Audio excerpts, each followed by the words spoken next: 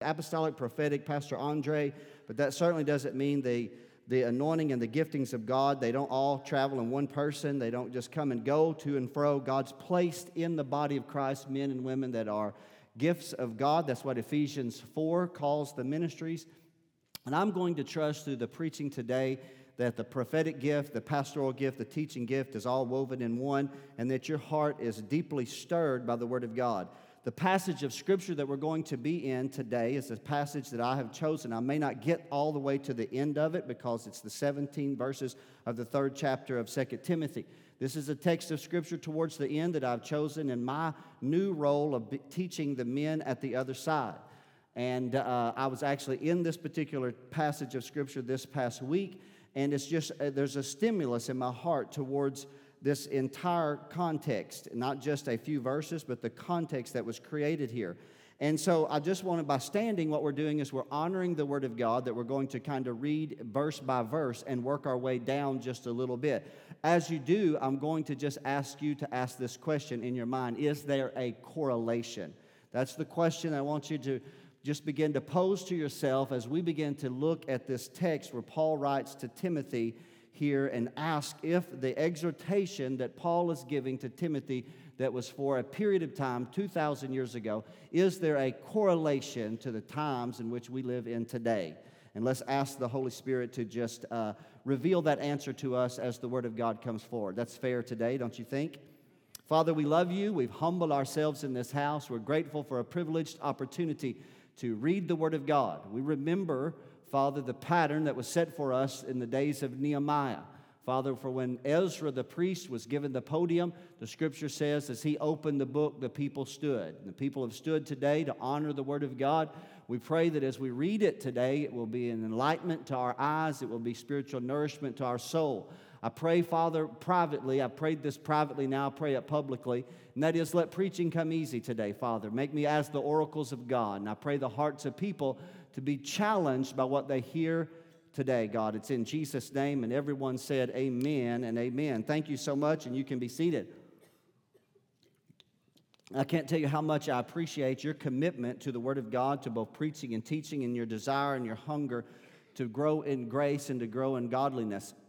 This passage of Scripture is a passage of Scripture certainly that I've studied very purposely over the many years that I've now been preaching and pastoring, because Paul writes to Timothy. Paul defines Timothy as his own son in the faith. And so this is a mentor writing to the young minister that he loves passionately and dearly. Paul's time with Timothy is limited. Paul knows that his time, if we to read in the 4th chapter, Paul is acutely aware the time of his departure is near. The Lord, by the Holy Spirit, has revealed to the Apostle Paul that he's not going to be living much longer. And as in doing so, the apostle is emboldened to pass a mandate to Timothy. Timothy is not only, he's not the only son of the faith, there's a multitude of sons. If you had the knowledge that you weren't going to live very long, you would do the same thing. You would contact the people that you love dearly, and you would want to pass your spiritual DNA as deeply into them as you could. You would want to challenge them. And Paul does so throughout this epistle. Now, in this 3rd chapter, there's a little bit of a shift that he makes, and I want to begin to pick it up. For Paul says this, know also that in the last days perilous times shall come. Anytime you see the term last days, you can rest assured that there is a pantheon of things that begins to go off, triggers, mechanisms in our mind when we see those two words, last days. We have different theological thought processes. Different things go off as we relate to what does the last days mean. Some certainly believe that the church is, we are imminently living in the moment immediately prior to the return of Christ. Some believe that that was for the past. Don't necessarily know. That's their perspective. Some ask this question: did the last days mean the last days of the temple? Did it mean the last days of Judaism? Did it mean the last days of the Roman Empire? Did it mean the last days of the Old Covenant? Or did it mean the last days that the world would be in prior to the return of Jesus Christ? Again, there is such a differing viewpoint or points of view across the spectrum of the body of Christ. It's not my desire to jump into that. I don't know. I'm not somebody that can stand up here and tell you that, man, that Jesus is going to come on this certain time. You know, the Bible exhorts me to be watchful and always be ready.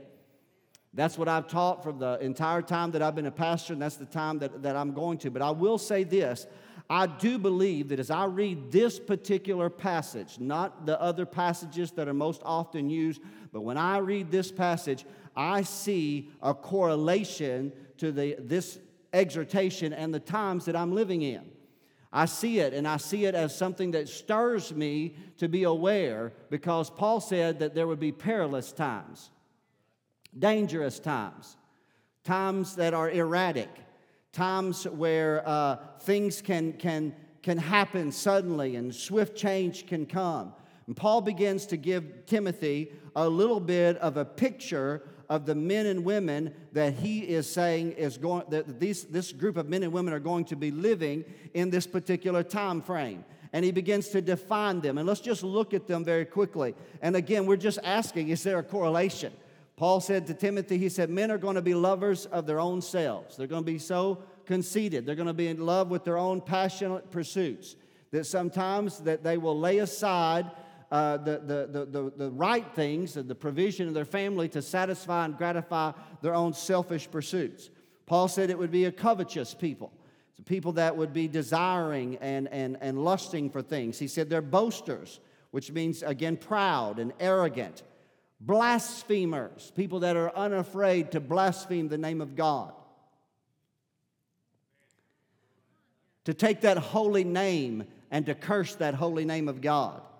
He said they would be disobedient to parents, unthankful, a generation that doesn't thank God. I tell you what, every day that you get up, if you've got breath in your lungs, even if you're not saved, let me tell you, if you're not saved, you ought to be the most thankful person alive. Why? Because God gave you one more day, one more breath, one more moment to get your heart right with Him and not step into eternity without God. Yeah, so you ought to be thankful today. So even if you reject my preaching today, when you get ready to carve that turkey in 2 weeks, you better be, as you carve it, you better stop and say, God, I thank you that I got one more day. Because let me tell you, you don't want to step into eternity without faith in God.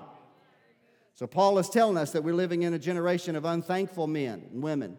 Let's just I won't take the time to dialogue with all of it, but it paints a pretty bleak picture. He said they're unholy. They are men that are without natural affection. I'll tell you what, that's scary right there. It means that there are those among us that are inhumane, hard-hearted. They have lost their virtue to even their own kindred. Hard-hearted people in our generation. He said that they are truce breakers. Now, in the original language, the word truce breaker here means that they will not enter into a covenant. And if they do, then many times that they will break it easily. If you want to be honest, I think that we could see that and make it applicable to the breakdown of marriage and the marriage covenant that we have in these United States, where folks will come together. And now listen, I know anytime you say this to Pastor Brown, be very careful because I've invited somebody. Listen, I love everybody and I want everybody to have a warm place at this church, but we're not going to water down the truth. I don't care who you bring in this house. I'm just telling you that today. Just because we speak the truth doesn't mean we don't do so without love and compassion. As a matter of fact, I'm going to tell you, we love you far more than that church that's going to water down the gospel, that's not going to pierce your old hardened heart, and that's going to allow you to sit there in their church without conviction in your spirit. And so we're going to love you enough. I'm telling you, we're living in a dangerous time because people are setting aside the virtue and the value of the covenant of marriage, and they want to enter into sexual intimacy with each other without the commitment of marriage. And unfortunately, even sometimes when they do, then it doesn't take them long with this little thing, and then they'll back away and they'll just tear it up and go do their own thing. It's a dangerous time. It's the breakdown of the family right here is being written right in this very passage of Scripture. He said there are false accusers. Don't even get us started with that. The news media even. Come on now. We have people that will stand up and raise their hand and testify that they this happened when that did not happen. But if it means make their political agenda, then they don't care. Yeah, I said it right there. Whether y'all pay me or not, I don't care. I'm going to do this next Sunday. That place can be empty. There'll be no paycheck. Pastor Brown will be right here on this platform preaching the truth of the Word of God. And so in this passage right here, we challenge ourselves. He said, as it goes on down, he said they are false accusers. They're incontinent, which simply means without self-control. Men and women without the ability to just say, you know what, I want to control my actions and my course of actions, whether it be anger or whether it be my other emotions or my desires. He said there would be fears. And again, I can't break these all down, even though I did in my own personal study, but time doesn't allow me. It's just simply Paul's putting a little picture here, and I'm asking, is there a correlation? But notice this one. I'll tell you, this is one that just pierces my heart, because he's saying there's going to come a time when there are going to be those that will despise those that are good. So if you have virtue, if you have righteousness in your heart, if you've got true faith, there are going to be those that are going to despise you because you're walking in communion with God. And you know the reason why they despise you is because you are the smell of death to them. That's what the Bible says, that we are the smell of life and we're the smell of death. We're the light that shines into the darkness. And when you're around them, it reminds them that they're a sinner and they need a Savior, but their heart is blinded by the deceitfulness of this age. And so they despise you because you have your communion with God. But here's the good news. They can come out of that darkness. They can come out if they'll put their faith and trust in Jesus Christ and believe in Him and in His grace. But Paul's warning us that just because you do good things doesn't mean that people are going to pat you on the back and tell you how good you are. Some are going to despise you because you are doing those good things. There'll be those that are traitors, he said. Heady, high-minded. Familiar to us here, lovers of pleasures more than lovers of God. Paul went on to say in this next verse, look at this, the 5th verse. They will have a form of godliness. Doesn't mean that this particular group of people are afraid to call themselves Christians. Doesn't mean that this is a people group that's afraid to go to church. Doesn't mean that this is a people group that's afraid to practice under some type of a religious expression. But here the Bible says, the Apostle Paul writing says, they will have a form of godliness, but they deny the true power of the gospel. When you deny the invading work of the Holy Spirit in the life of a believer, when you reject the authority of the Word of God, then you may look like a believer, but I'm telling you, then you have put your faith in a sinking sand rather than the truth of the Word of God. So Paul said, then he goes a little bit farther, and we're just walking this down. And I'm just asking you, is there a correlation? He said, of this and from this group are they which will creep into houses. And they'll lead captive silly women that are laden with sins. And he said they'll be led away with divers lusts. There's a lot of things that go on behind closed doors by people that we think have a place of prominence in our community and our community of faith. That I'm telling you, what happens in secret, it's not secret because there's a God that sees. Right? There's nothing that is hidden from His eyes.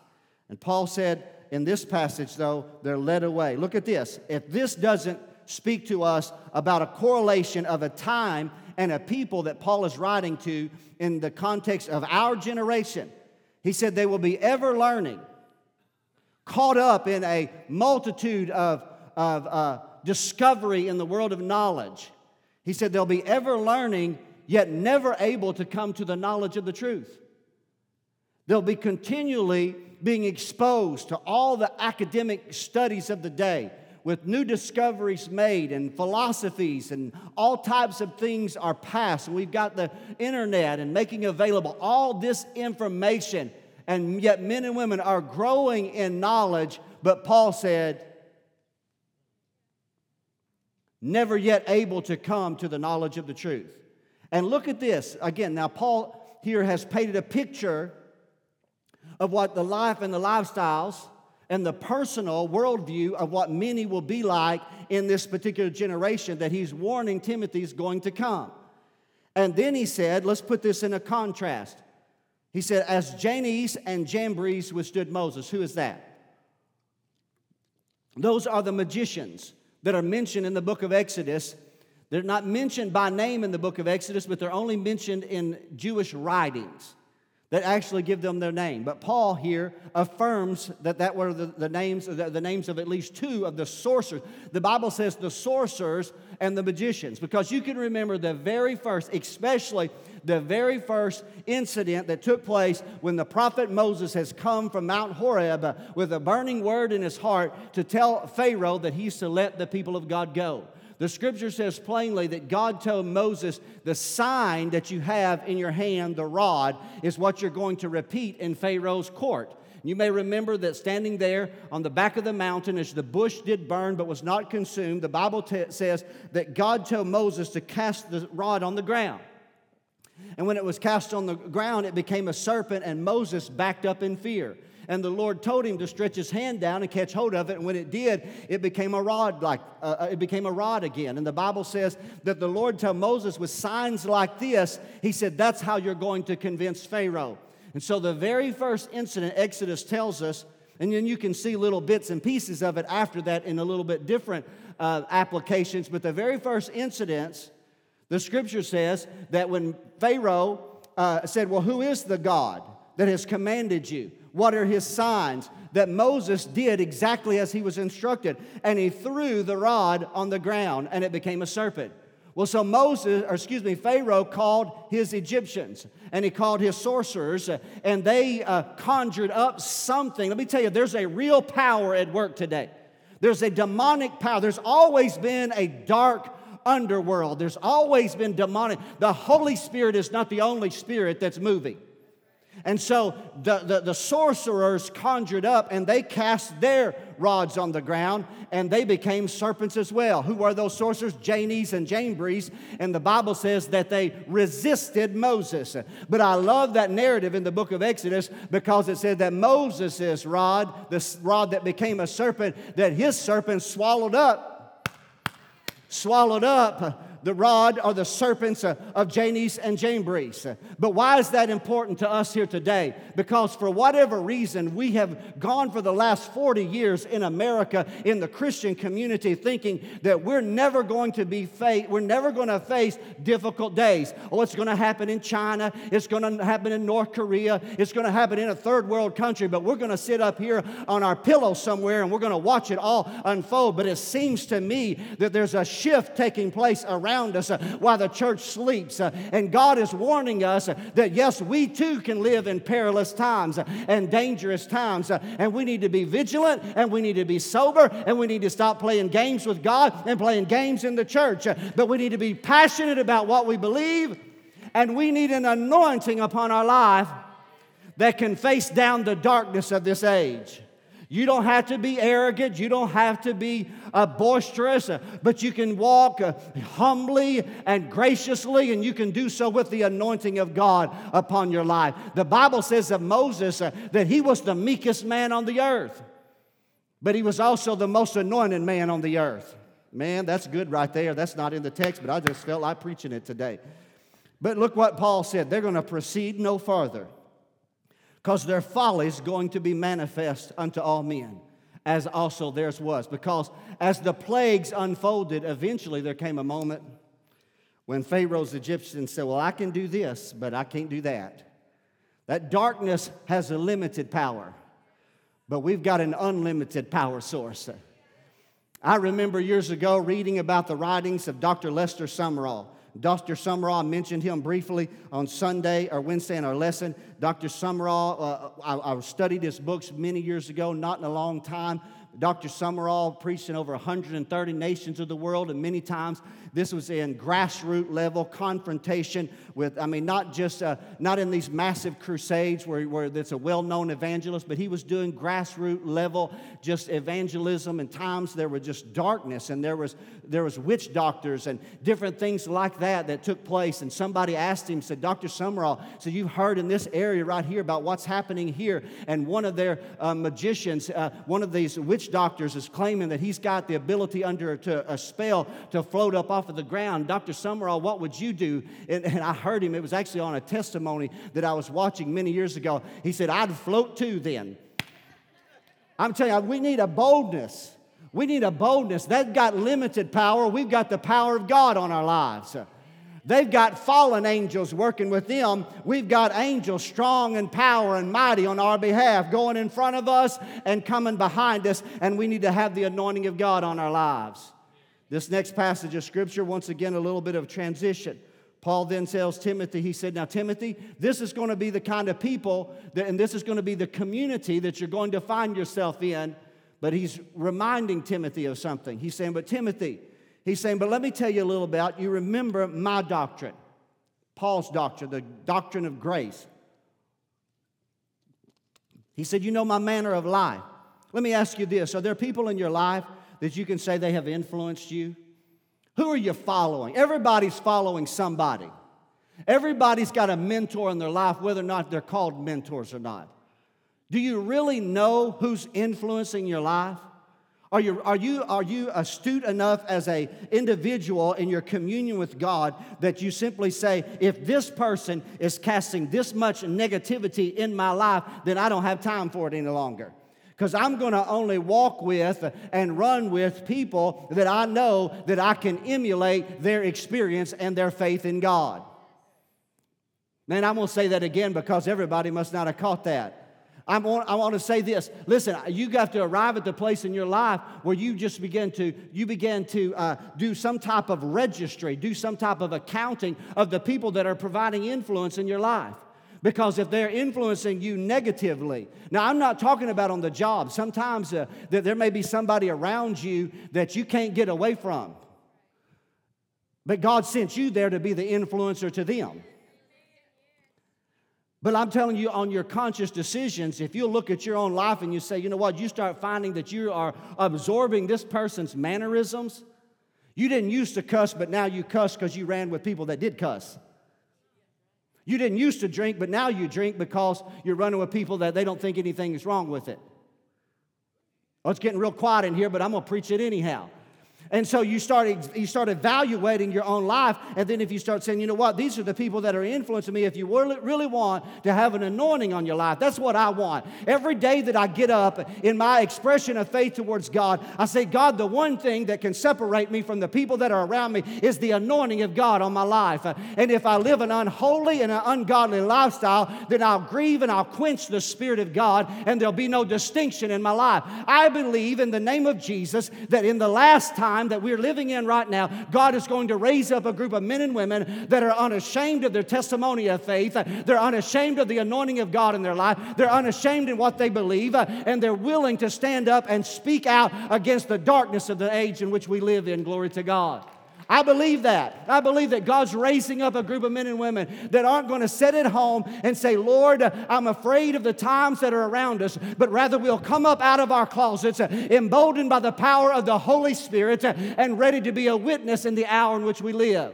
That's why God's left you in the earth in perilous times, to be a light in the midst of darkness. And Paul told Timothy, he said, you already know how I live. You know my life, you know my purpose, you know my faith, and you know my long-suffering.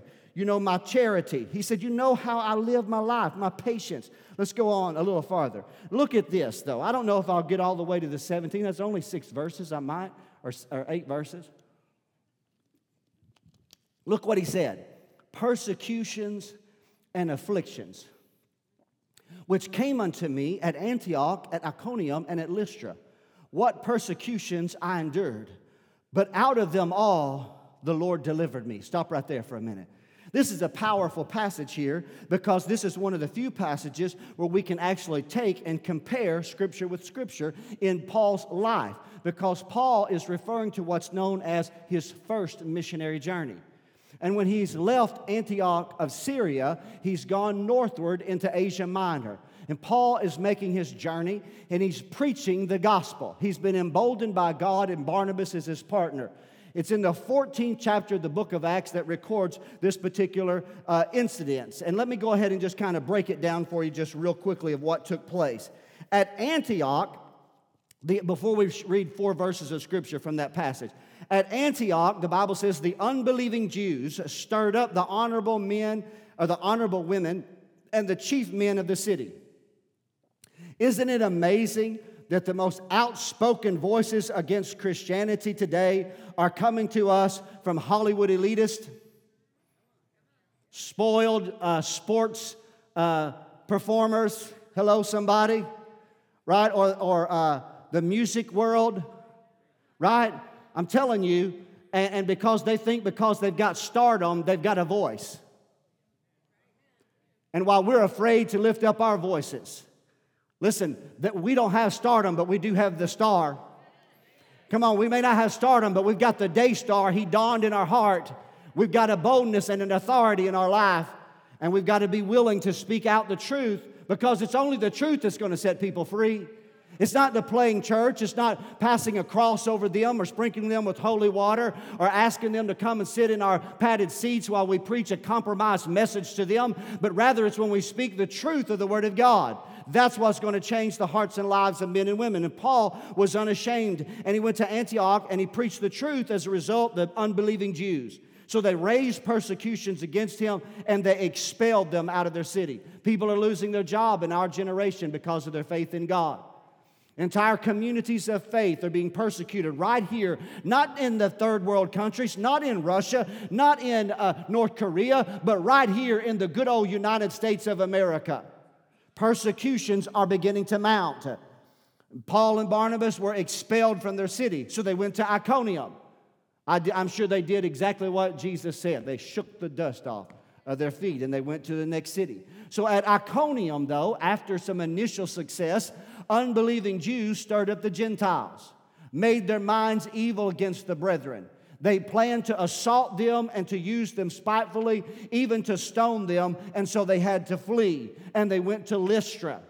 At Lystra, there was a mighty miracle of faith at Lystra. And as a result, the Jews that were in Antioch and Iconium followed Paul to Lystra, and there once again persuaded the people. They stoned Paul, they took him outside the city gate, and they left him for dead. And they walked away, and there was a small group of believers that were standing around. And right there, as the Apostle Paul, I'm going to tell you, he wasn't left for dead, he was dead. You don't survive a stoning like that. It wasn't that he was just knocked out, unconscious. He was dead. There was no life blood inside him. But then the Spirit of God raised him up. You know why? Because I guarantee you that group of men and women that were gathered around him were calling upon the name of Jesus. And they were crying out to God for His mighty intervention. And that man, Paul, got up out of the dust, shook himself off, and went back into the city. Now listen to this. Here's what's exciting. I think we can pick it up here in the 20th verse of the 14th chapter. It's 4 verses. I wanted to interject this real quickly.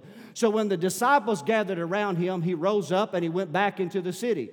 And the next day he departed with Barnabas into Derbe. So he left Lystra, and when he had preached the gospel in that city, Paul said, you may have stoned me, and he said, you may have hurt me and wounded me, but God's healed me. But I'm not going to stop doing what I know to do. I'm not going to be deterred from what God's called me to do. I'm going to continue. So he went to Derbe, and he preached the gospel in that city and made what? Many disciples. But I love this.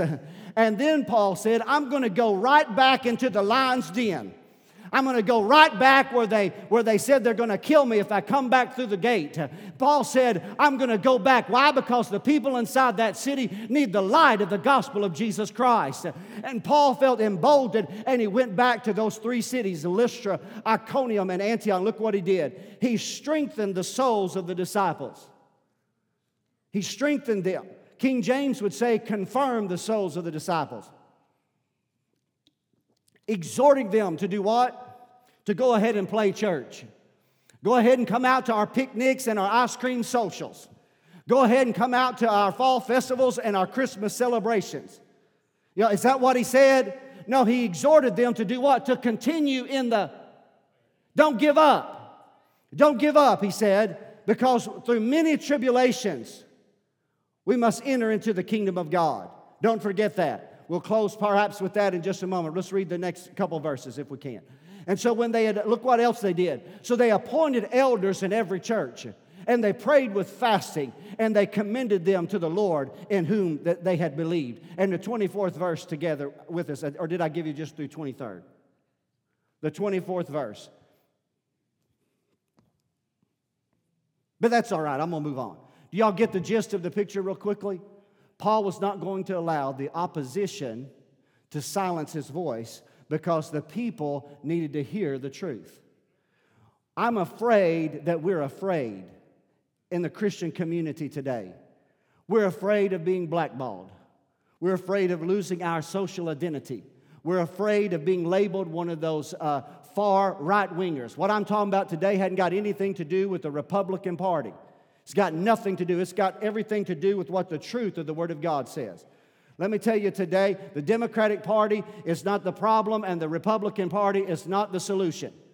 The problem is sin and the deceitfulness of an enemy that has been deceiving men and women since the Garden of Eden.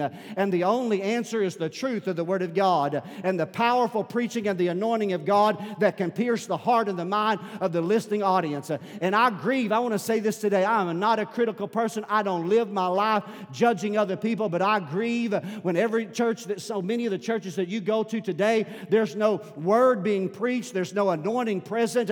You get your coffee and your cookie in the foyer, and that's all church is about. It's about playing around at a dark time in our existence. And I believe that God is challenging men and women to shake all that off and say, I don't want to have a form of godliness. I want to walk in godliness. I don't want to just look like somebody that has the truth. I want to possess the truth in love. Now, I recognize today we need the anointing of God on our lives. And look at the 12th verse, because this is the verse, and I don't know if time will let me finish. Let's go back to 2 Timothy, Angie, if you will. This is the verse that I know every one of you want to tear out of your Bibles. We want to pretend this belongs to some other people group, but not us. See, this is the thing that I've had, the issue that I've had with the teachings on the last days that you've heard about for so many years. The teachings on the last days in most of our Pentecostal churches have created the mindset that the only persecution that could even potentially happen right here on our North American shores will happen in the great tribulation after the rapture of the church. So we're just going to continue to play around until suddenly God will snatch us out and we won't be persecuted because we're so much more godly and holy and we're more deserving than any of these other far-fetching nations around the world. But I came along to tell you today that that's misplaced theology, because the apostle said if you desire to live godly in Christ Jesus, you will suffer persecution. And I know we'd like to blot it out of our Bible, but I want you to know today there is a target on you. But I want you to know that if you've got the anointing of God on your life, you're not afraid to be who God's called you to be. So what if we suffer the loss of some things? So what? We can't take it with us in the first place? Listen, I believe in prosperity, but I don't believe in being termed prosperous based upon whether or not I've got a big house and a new car. I believe prospering in the Spirit. Yes, I believe God prospers us financially. Yes, I believe all those things. I never pray a curse upon you. I never pray the curse of poverty upon me, my family, or my children. But I don't want my value to be determined by whether or not I got any money in a bank account. I want my value to be determined based upon the measure of godliness that God has committed unto me and what I'm doing with it in my generation. And I want to challenge you today. This verse of Scripture says, all who desire to live godly in Christ Jesus will suffer persecution. Let's go. I got just a little bit farther, and I think I can wrap this up today. But evil men and seducers shall wax worse and worse. I'm sorry, but it ain't getting no better. I know that's not good English. I was back out on the Wilburn campus this past week where I learned this great English that I have right here in front of you today, but the Bible says it's not getting any better. I'm not saying our influence won't make a difference. It will make a difference. But what I'm saying is there's always going to be evil men and women among us. And yet they're deceiving, but here's the reality. They too have been deceived. That's why we don't know no man after the flesh. That's why we don't fight with them. That's why we don't draw our sword of jihad against them. That's why we pray for them. And that's why we choose to love them. Love is our weapon. Yeah, we speak the truth, but we do so in love. We're not trying to drive you away from God. We're trying to expose to a lost and dying world the need to repent before God and to cry out and to receive His divine grace and mercy and forgiveness. That's what compels us, doesn't it? That's what we want for our neighbors. That's what we want for our city council members. That's what we want for our mayor, our police officers, our governors, and for our president, and for our Senate, and for our Congress, and for our common person that we work with every day. We want them to know Jesus the way that we know Jesus. Because here's the reality. We have all sinned and come short of the glory of God. We had all sinned. The wages of sin is death, but the gift of life is eternal life through Jesus Christ. That's the gift of God. We have it, and we want to give it away. As I close here with this, I close in this context, because I got to close, and I got to share this with you in closing. Maybe I'll pick it up. I'll be back with the men on the other side on Wednesday, and we'll be right back here. He said, but look at this, the 14th verse. Keep playing church, he said. Oh, just keep coming to your social parties. Just keep coming. He said, no, continue thou in the things that you have learned. Isn't that what it says? Continue in the things that you have learned. And you've been what? And you have been assured of, knowing from whom you have learned them. Roll that 15th verse. Put this together real quick. And that from childhood you have known the what? What is it right here?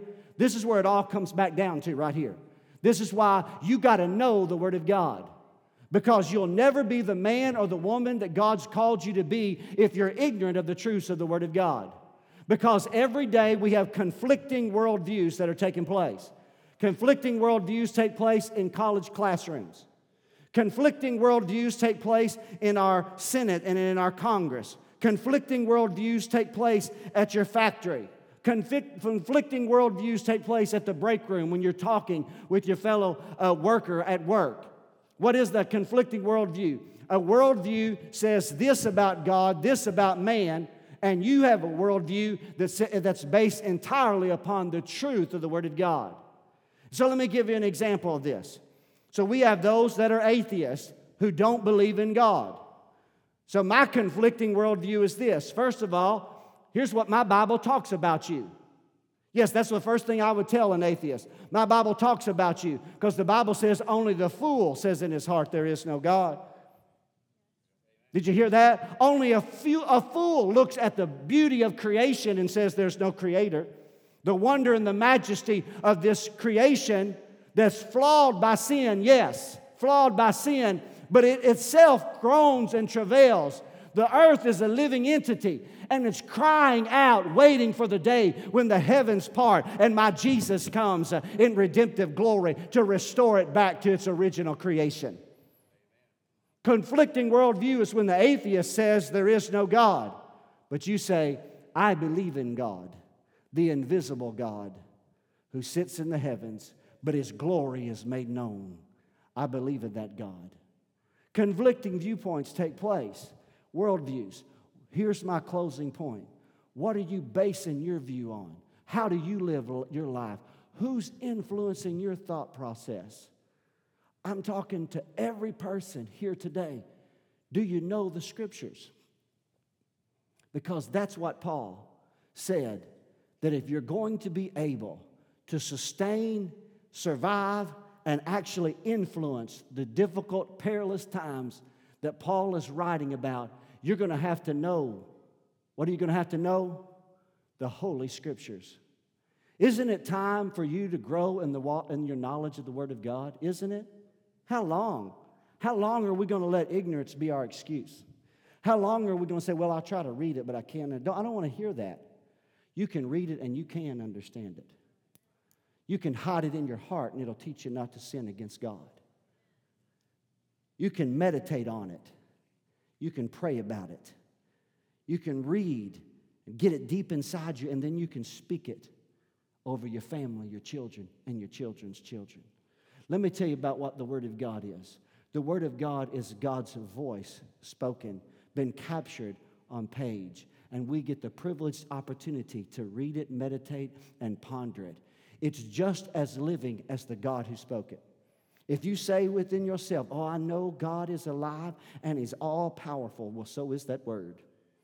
Oh, I'm going to preach. Y'all didn't catch it yet. I'm telling you, if you know in your heart that God can do anything, God is living, all life flows from Him. Well, when I read John 1, it says, in the beginning was the Word was with God, and the Word was God. And that all things that we see and feel and live amongst in the earth that is tangible and that is natural, from the stars in the celestial unto the ground under our feet, came into existence when out of nothing God spoke the Word of God and called things out of nothing and made them what they are today. And that God works through the power of His Word. And we know the Holy Scriptures, and they embolden us in faith, and they shape us into the people that we are today. And yes, we are a distinct people. Yes, we're a peculiar people. We can dance when others cry. Come on, somebody. We have joy when others are bound in darkness and in despair, because we always have hope.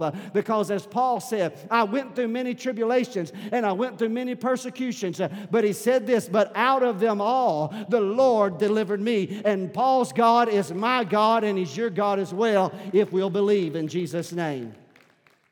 And so today, as I close this message, what's on my heart is to tell you, I believe there's a correlation between the times that Paul was writing about and the times in which we live in right now.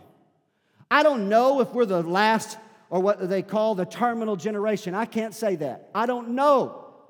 I'm not the person to stand up here and say, yes, we're the terminal generation. We're the last generation. I don't know. I've got 4 grandchildren. Will they be able to be and do what I'm doing one day? I don't know. Maybe they will. But I know one thing, that they're still going to be living in dangerous times. And they're still going to need the anointing of God upon their life. And they're still going to have to know the Word of God and be assured of it to the degree that you're unashamed.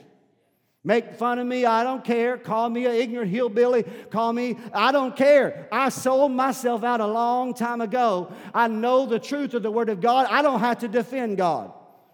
Some people think they have to. I don't have to defend God. He needs no defense. I just hold forth the truth of the Word of God in Jesus' name. And I challenge you in Jesus' name. It's time for you to stop playing around with God. Man, get in these discipleship groups as they come. Get involved. Sharpen yourself. Who's influencing you? Take inventory of your life. Know what you believe and know why you believe it. And be willing to speak up and to speak the truth in love. Maybe somebody around you is just waiting for you to point them in the right direction. Maybe somebody, listen, you can be radical without being irrational. Right? You can be bold without being boisterous. Come on, somebody, you can. You can have a passion for the things of God and still have a passion for people. You can.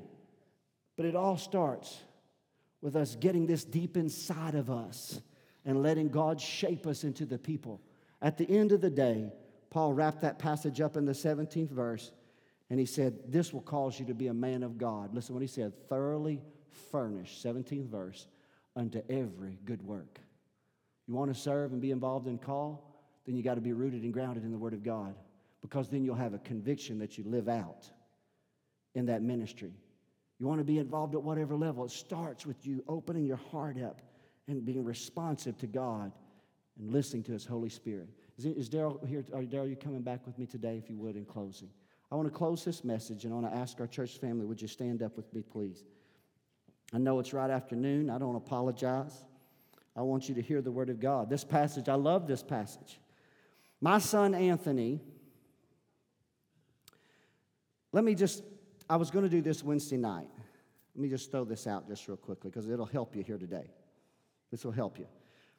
The prophetic that was among us with Pastor Andre, you're thinking I'm detouring way off, but I'm going to bring it back on. My son Anthony is really growing in his faith and in the Word of God, and he contacts me, and he'll send me. He asked me this week. He thought I was at church. I wasn't at church that particular moment. And he wanted me to pose it to JoJo and these other guys. If you were on an island and you could only take one book of the Bible with you, which one would it be? I don't know. How do you answer that kind of question? I mean, that's not really a deep theological question. So I contemplated that for just a moment, and I sent him my answer. But that's just a little leftover residue of the depth of he and I's conversation. I get theological questions constantly because he's reading, he's studying, he's just at this new place. But here's what I want to mention just real quickly, and I'm going to wrap this back around. is that I was sitting in your driveway, JoJo, probably the first or the second time Pastor Andre was with us, and we had come by your house, the blue house, the first house, for some reason, you and Ann's. And I don't remember why. Maybe Scott was in or something. We were there for just a short period of time, and we were in the car. Pastor Andre, this is where prophecy, you want to learn more about prophecy, then come to church on Wednesday nights. But Pastor, you don't know that I'm watching Law and Grace. I don't even know what that is, but I'm just throwing that out there. It's good, though, right there. I don't care. DVR it if you have to. Come. You got to get this inside you. You've got to get it inside you. And I'm going to teach you about the prophetic. That's what we're studying right now. That's what the purple book is. The purple book right now is on the gifts of the Spirit. You want to know about the gifts of the Spirit? Well, then come and talk to people, and we'll teach you about the gifts of the Spirit. And the spirit of prophecy is not always this. Yea, thus saith the Lord, I see that thou hast, and this and thus and that. Andre was in this seat, and I'm in this seat, and he said this. He said, Lee, my kids were there that night with us. We were over at Joe and Ann's for just a little bit. He said, Lee, he said, I can see that you're a little bit more concerned about one of your children.